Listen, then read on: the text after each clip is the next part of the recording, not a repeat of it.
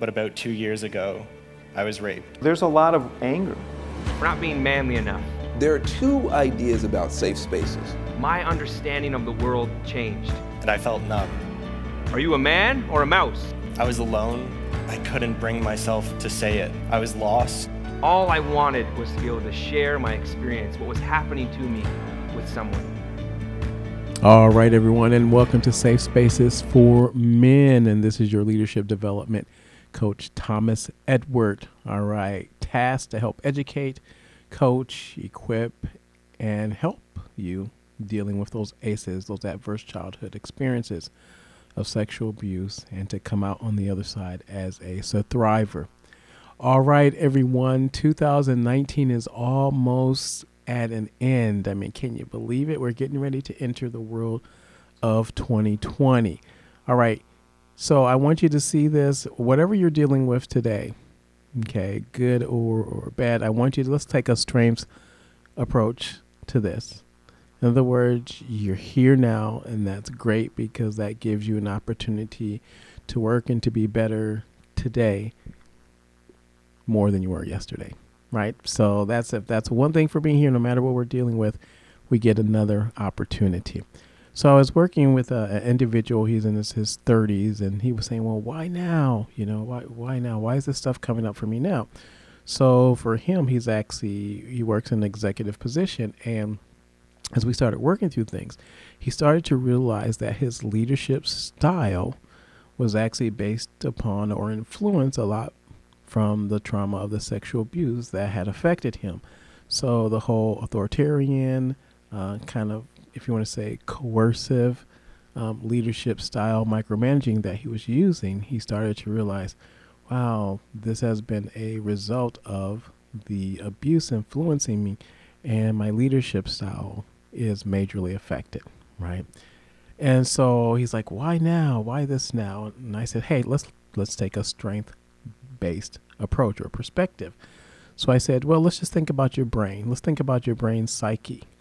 I said, so what brain wouldn't want to unpack this type of stuff when it's now in a supportive environment, an encouraging environment, a non-judgmental environment, and an environment where it's actually starting to find solutions to work this stuff out?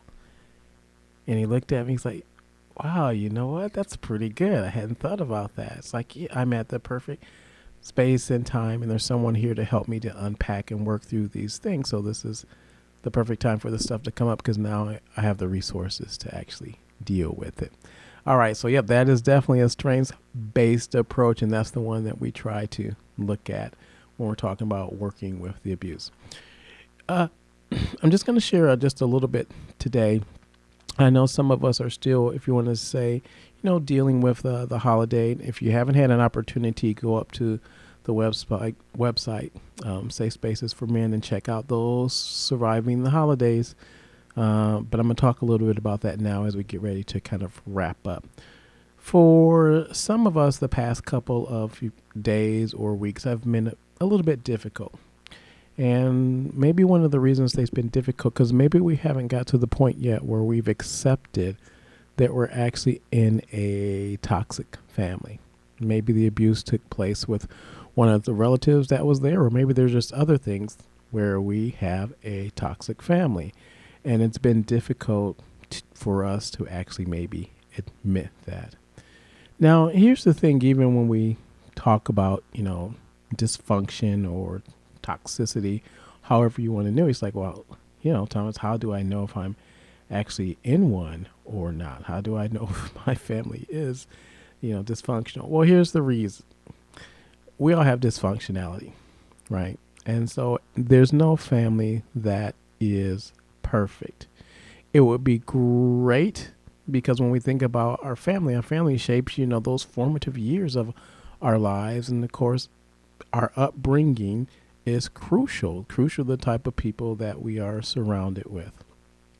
And unfortunately, not everyone is fortunate or blessed to be, if you want to say, in a healthy, loving family, in a family where, of course, you're encouraged, a family where you're supported, a family where you're allowed to speak up, a family where you're encouraged to be who you are.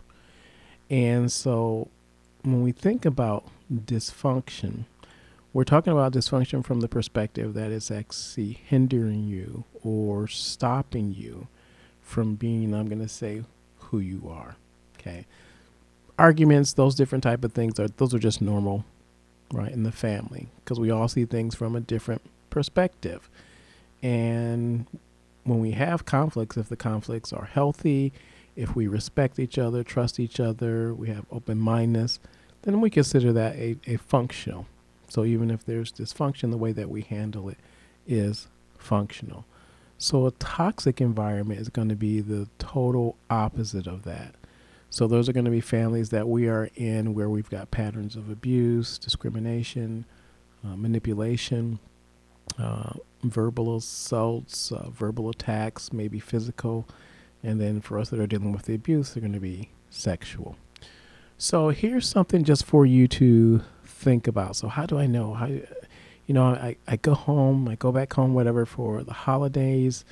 And for me, sometimes, the abuse issues come back up. It's like, what should I do? Am I in a toxic environment or not? Well, when we're talking about toxic families, here's one thing that there might be going on. And so one might be that there's emotional neglect. Okay, now we've talked a little bit about this, of course, in the past when we're talking about this. But emotional neglect, remember that oftentimes in some families that children, no matter how old we are not viewed as people, but they're viewed rather as things to be controlled, things to be used, and things to be manipulated. And so parents or that parental figure, oftentimes they fail to provide the emotional support, which makes the child feel emotionally stinted. Now, here's the thing. Even though we're grown and we're in these families' environments, if those are the things that are still taking place with our parents, then it's possible that we're still experiencing, even today, emotional neglect. Okay, so that's how we can tell. That's one of the things when we're talking about a toxic environment, dysfunctional families. And then, of course, emotional neglect can also result, of course, in insecure attachments. So clinginess or lack of respect for boundaries and dependency. Okay, so all those things could be considered emotional neglect. Okay, I've even seen, not even seen, but I've even experienced times where families will use, I'm going to call it, talk to the hand type of deal, the silence treatment, as emotional neglect tool, right? And so you got to be careful. Here's another one to think about. So some signs. How can I tell if this, whatever that I'm in, that there's this toxicity there? Okay, so is there a lot of controlling going on? So, we want the best. Hopefully we want the best for our loved ones. But sometimes we feel that they don't know what's best for them. So we meddle. Now, that's coming from a certain perspective, right? That's kind of normal. However, when we're talking about control becomes unhealthy when it's relentless. So, and it's done for selfish reasons. So sometimes I've noticed in families, they'll use money as a way to control. Going back to emotion, they'll use emotional blackmail. So they won't talk to you. They will use the silent treatment in order to control. And they use lies, or they just manipulate you to get you to do what they want. Now, the most frequent one that I often see when helping survivors to work with things, especially within families, is the emotional blackmail, which is really, really common. And what often happens are parents or family members that use the affection or distress to actually control the individual that they're trying to control. So they'll use phrases like, well, this is for your own good. Okay, thanks. But, I'm 47 right now, and I think I can determine what's for my own good. But those are some of the things that might be used. Here's another one. It's like, okay, am I in a toxic situation or not? Family environment, chronic conflict. Okay, now, You might say, well, but I grew up and my parents were always arguing and stuff. Okay, well, that might be one indicator, one, that there's some dysfunction going on. But when it's happening all the time, then I think we might need to move it over into the toxic side. So constant, festering conflict between whatever members of the family, or it just feels like the fighting never ends. It's like even when you go to the family events around the holidays, there's just always this tension there because the issues never really get resolved. And so then, you're left there with the wounds, you're left with resentment festering and all these things because they're unresolved. Now remember, the worst type of conflict there is unresolved conflict. Okay. So that's another indication that, hey, maybe this situation that I'm in is toxic if you're trying to figure that out. The next one is, and this one is a hard one, but I'm going to share this one because I was dealing with this one in the past week with a survivor who came in and was looking for help. And we're going to call it parentification. That's what at least we used to call it in psychology class. Okay. So it's where the parent-child dynamics are pretty much completely reversed. So you've got one or both of the parents. They're often absent. Okay. And then what happens is that makes the child responsible and in charge for caring for themselves or for other family members, especially if you were a child on a daily basis. And so that's what we mean by parentification. If you ever say to yourself, man, I just felt like I was forced to grow up so soon. Okay, that might be an indication of parentification. Okay, so you're giving these heavy responsibilities that no child, let's say at that age, should be responsible for, and you really didn't really have a choice. It was just kind of thrusted upon you. And because of that, oftentimes what happens is that it stunts our own development, our own developmental needs. And so maybe because of it we have poor identity, maybe we're unassertive, incapable of really developing those healthy interpersonal relationships with others. Okay.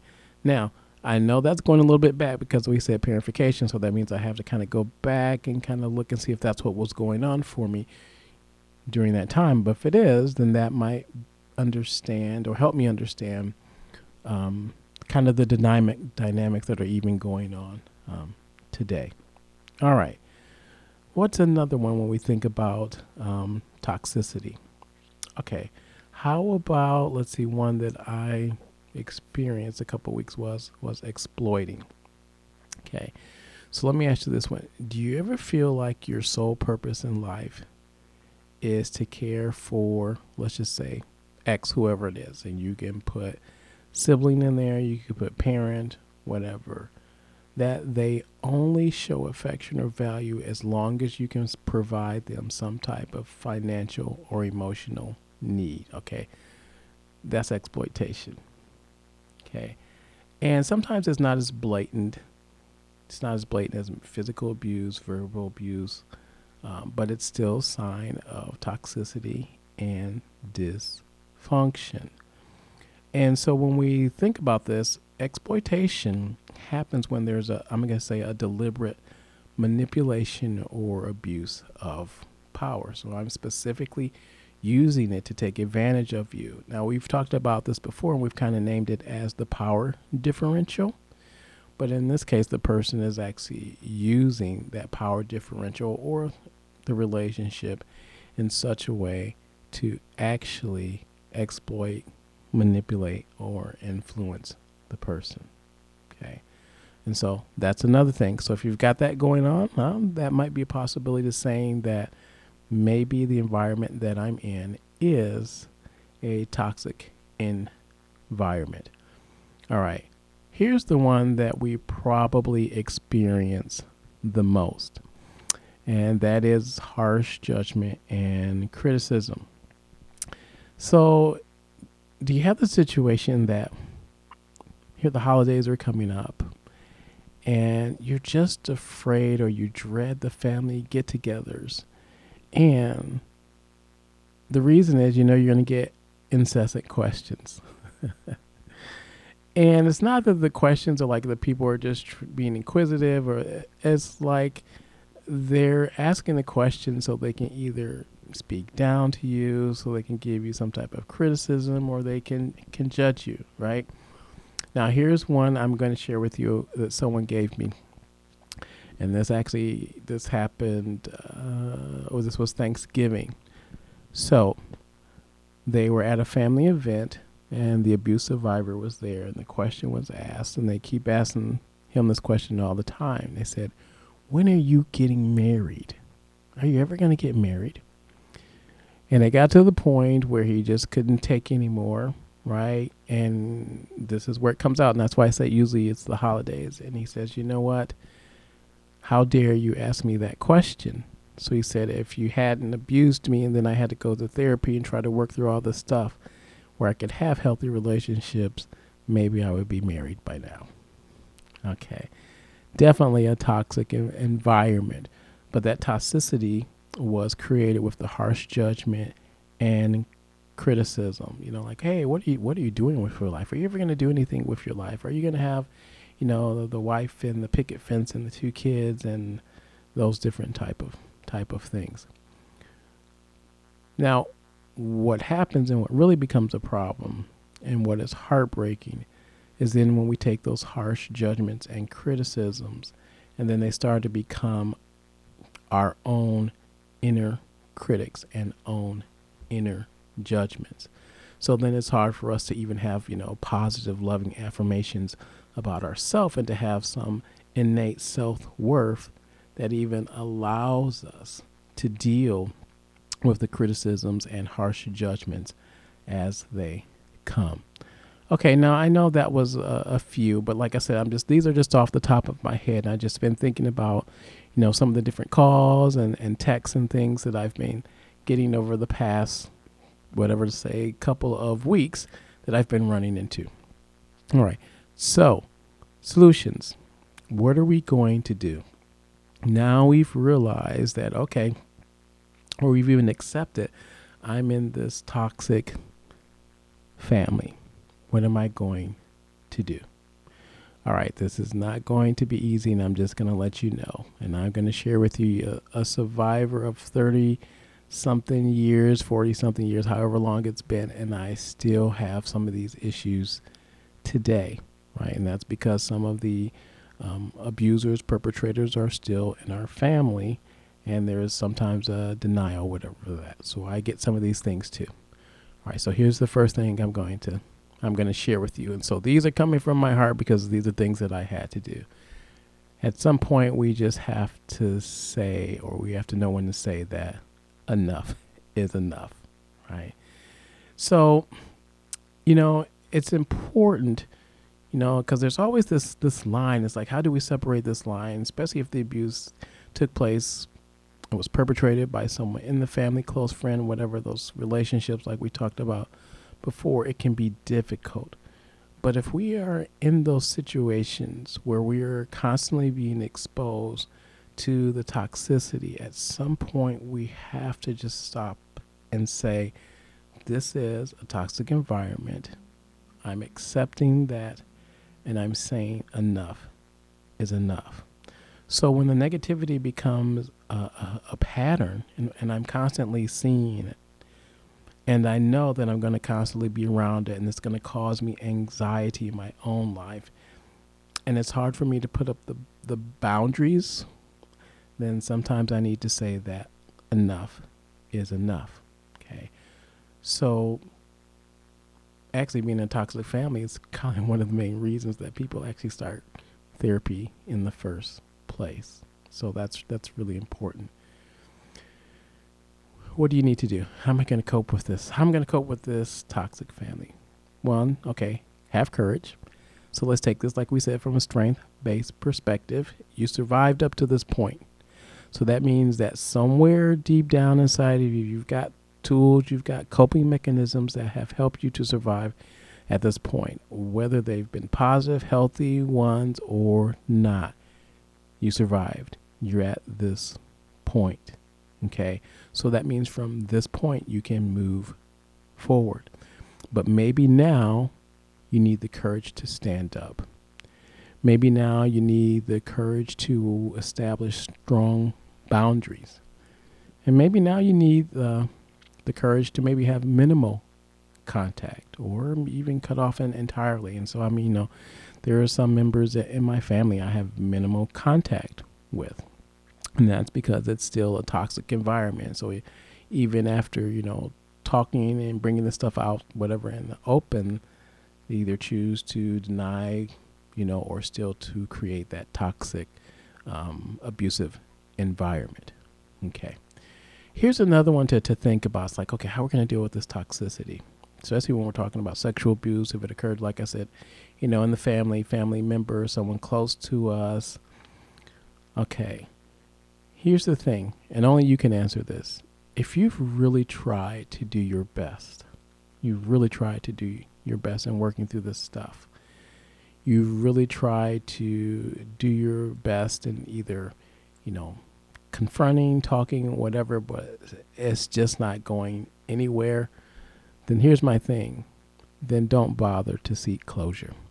Because oftentimes as survivors, that's what we're looking for. We're trying to get the answer to that. Why did the person do this to me? Why did they treat me this way? Because we're trying to find closure.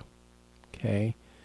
But sometimes when we're dealing with a toxic situation, the reality is you'll never get the why, or the person will never be honest, or they'll never admit that what they did was wrong, or whatever it is. Right. And so sometimes what we need to do is we need to take the power back and say that, okay, instead of seeking closure, it's done. Okay. So you're trying to find closure or whatever from the other person. And what really happens, though, is when the other person denies or refuses to either talk about or something, they're actually denying you closure. And guess what that looks like in our power differential? It means that they still have control and they still have power over you. And so what I'm saying is, don't let them.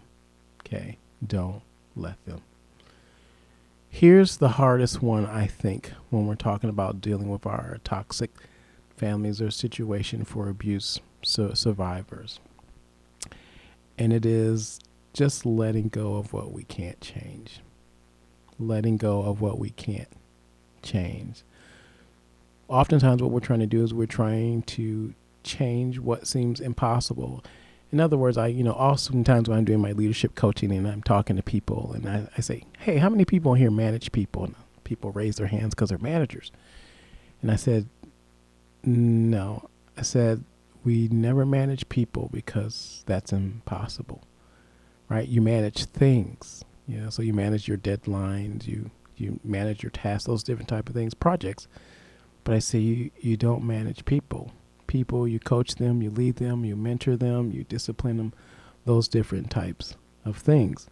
And because the only thing I said that you can change is really you. The only thing that you can really control is you.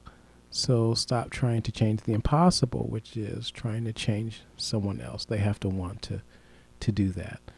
So sometimes when we're talking about the toxicity, we have to be able to really just let go of what we can't change and to continue to move on.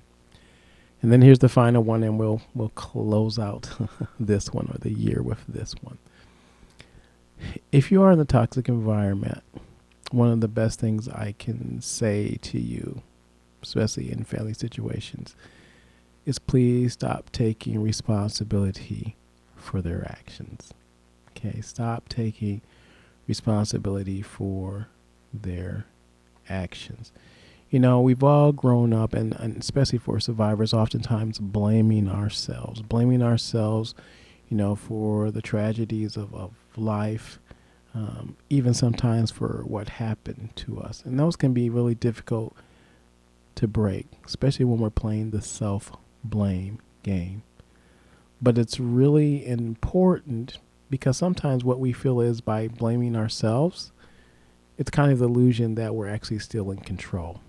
right? So if I can say, well, even though it wasn't my fault, if I can say it was my fault, whatever, it means that I'm in control. And so now I'm in this place because I was in control, when the reality is, no, when the abuse took place, someone else was controlling, using their will, their desires over me. And you know what? I'm not taking responsibility for those actions or for their actions. When we're dealing with this, even in a toxic family, sometimes when the families are still the way that they are, and you're like, man, come on, family. It's been so 40, 50 years and you're still behaving this way. Let them take responsibility for their own actions, and you continue to move forward in the actions, boundaries, whatever that you're going to do to be the best person that you can be. All right, guys, there are our safe spaces for men. Hey, like I said, go up to the website. Feel free to shoot me some email. Hey, just thanks for just allowing me to have kind of this little, if you want to say, fireside chat where we could just talk about things. Like I said, safe spaces for men. So, shoot me those questions. If you want to shoot me those questions on anything that you want to deal with, anything you want to talk about. But you know what? I want to encourage you in the coming year, 2020. Maybe this is the first time you even heard about safe spaces for men. I want to encourage you, let's do something this year. Okay. So if you're just now realizing, discovering maybe, your abuse, things that have happened to you, start now, start today, so that you can beat the research statistic to say that most men don't start working through their sexual abuse issues till their late 40s or 50s. Come on, guys. We can get this at an earlier age so we can have such a great life moving forward by starting to work on it now. And if you are even on that latter end spectrum, start now, right? Because the days ahead can be even better. Let's say than just waiting another 10 or 20 years. That's what Safe Spaces for Men is here to do. All right, guys, until our next podcast, be well, be safe, realize you are not alone, and realize that you are loved.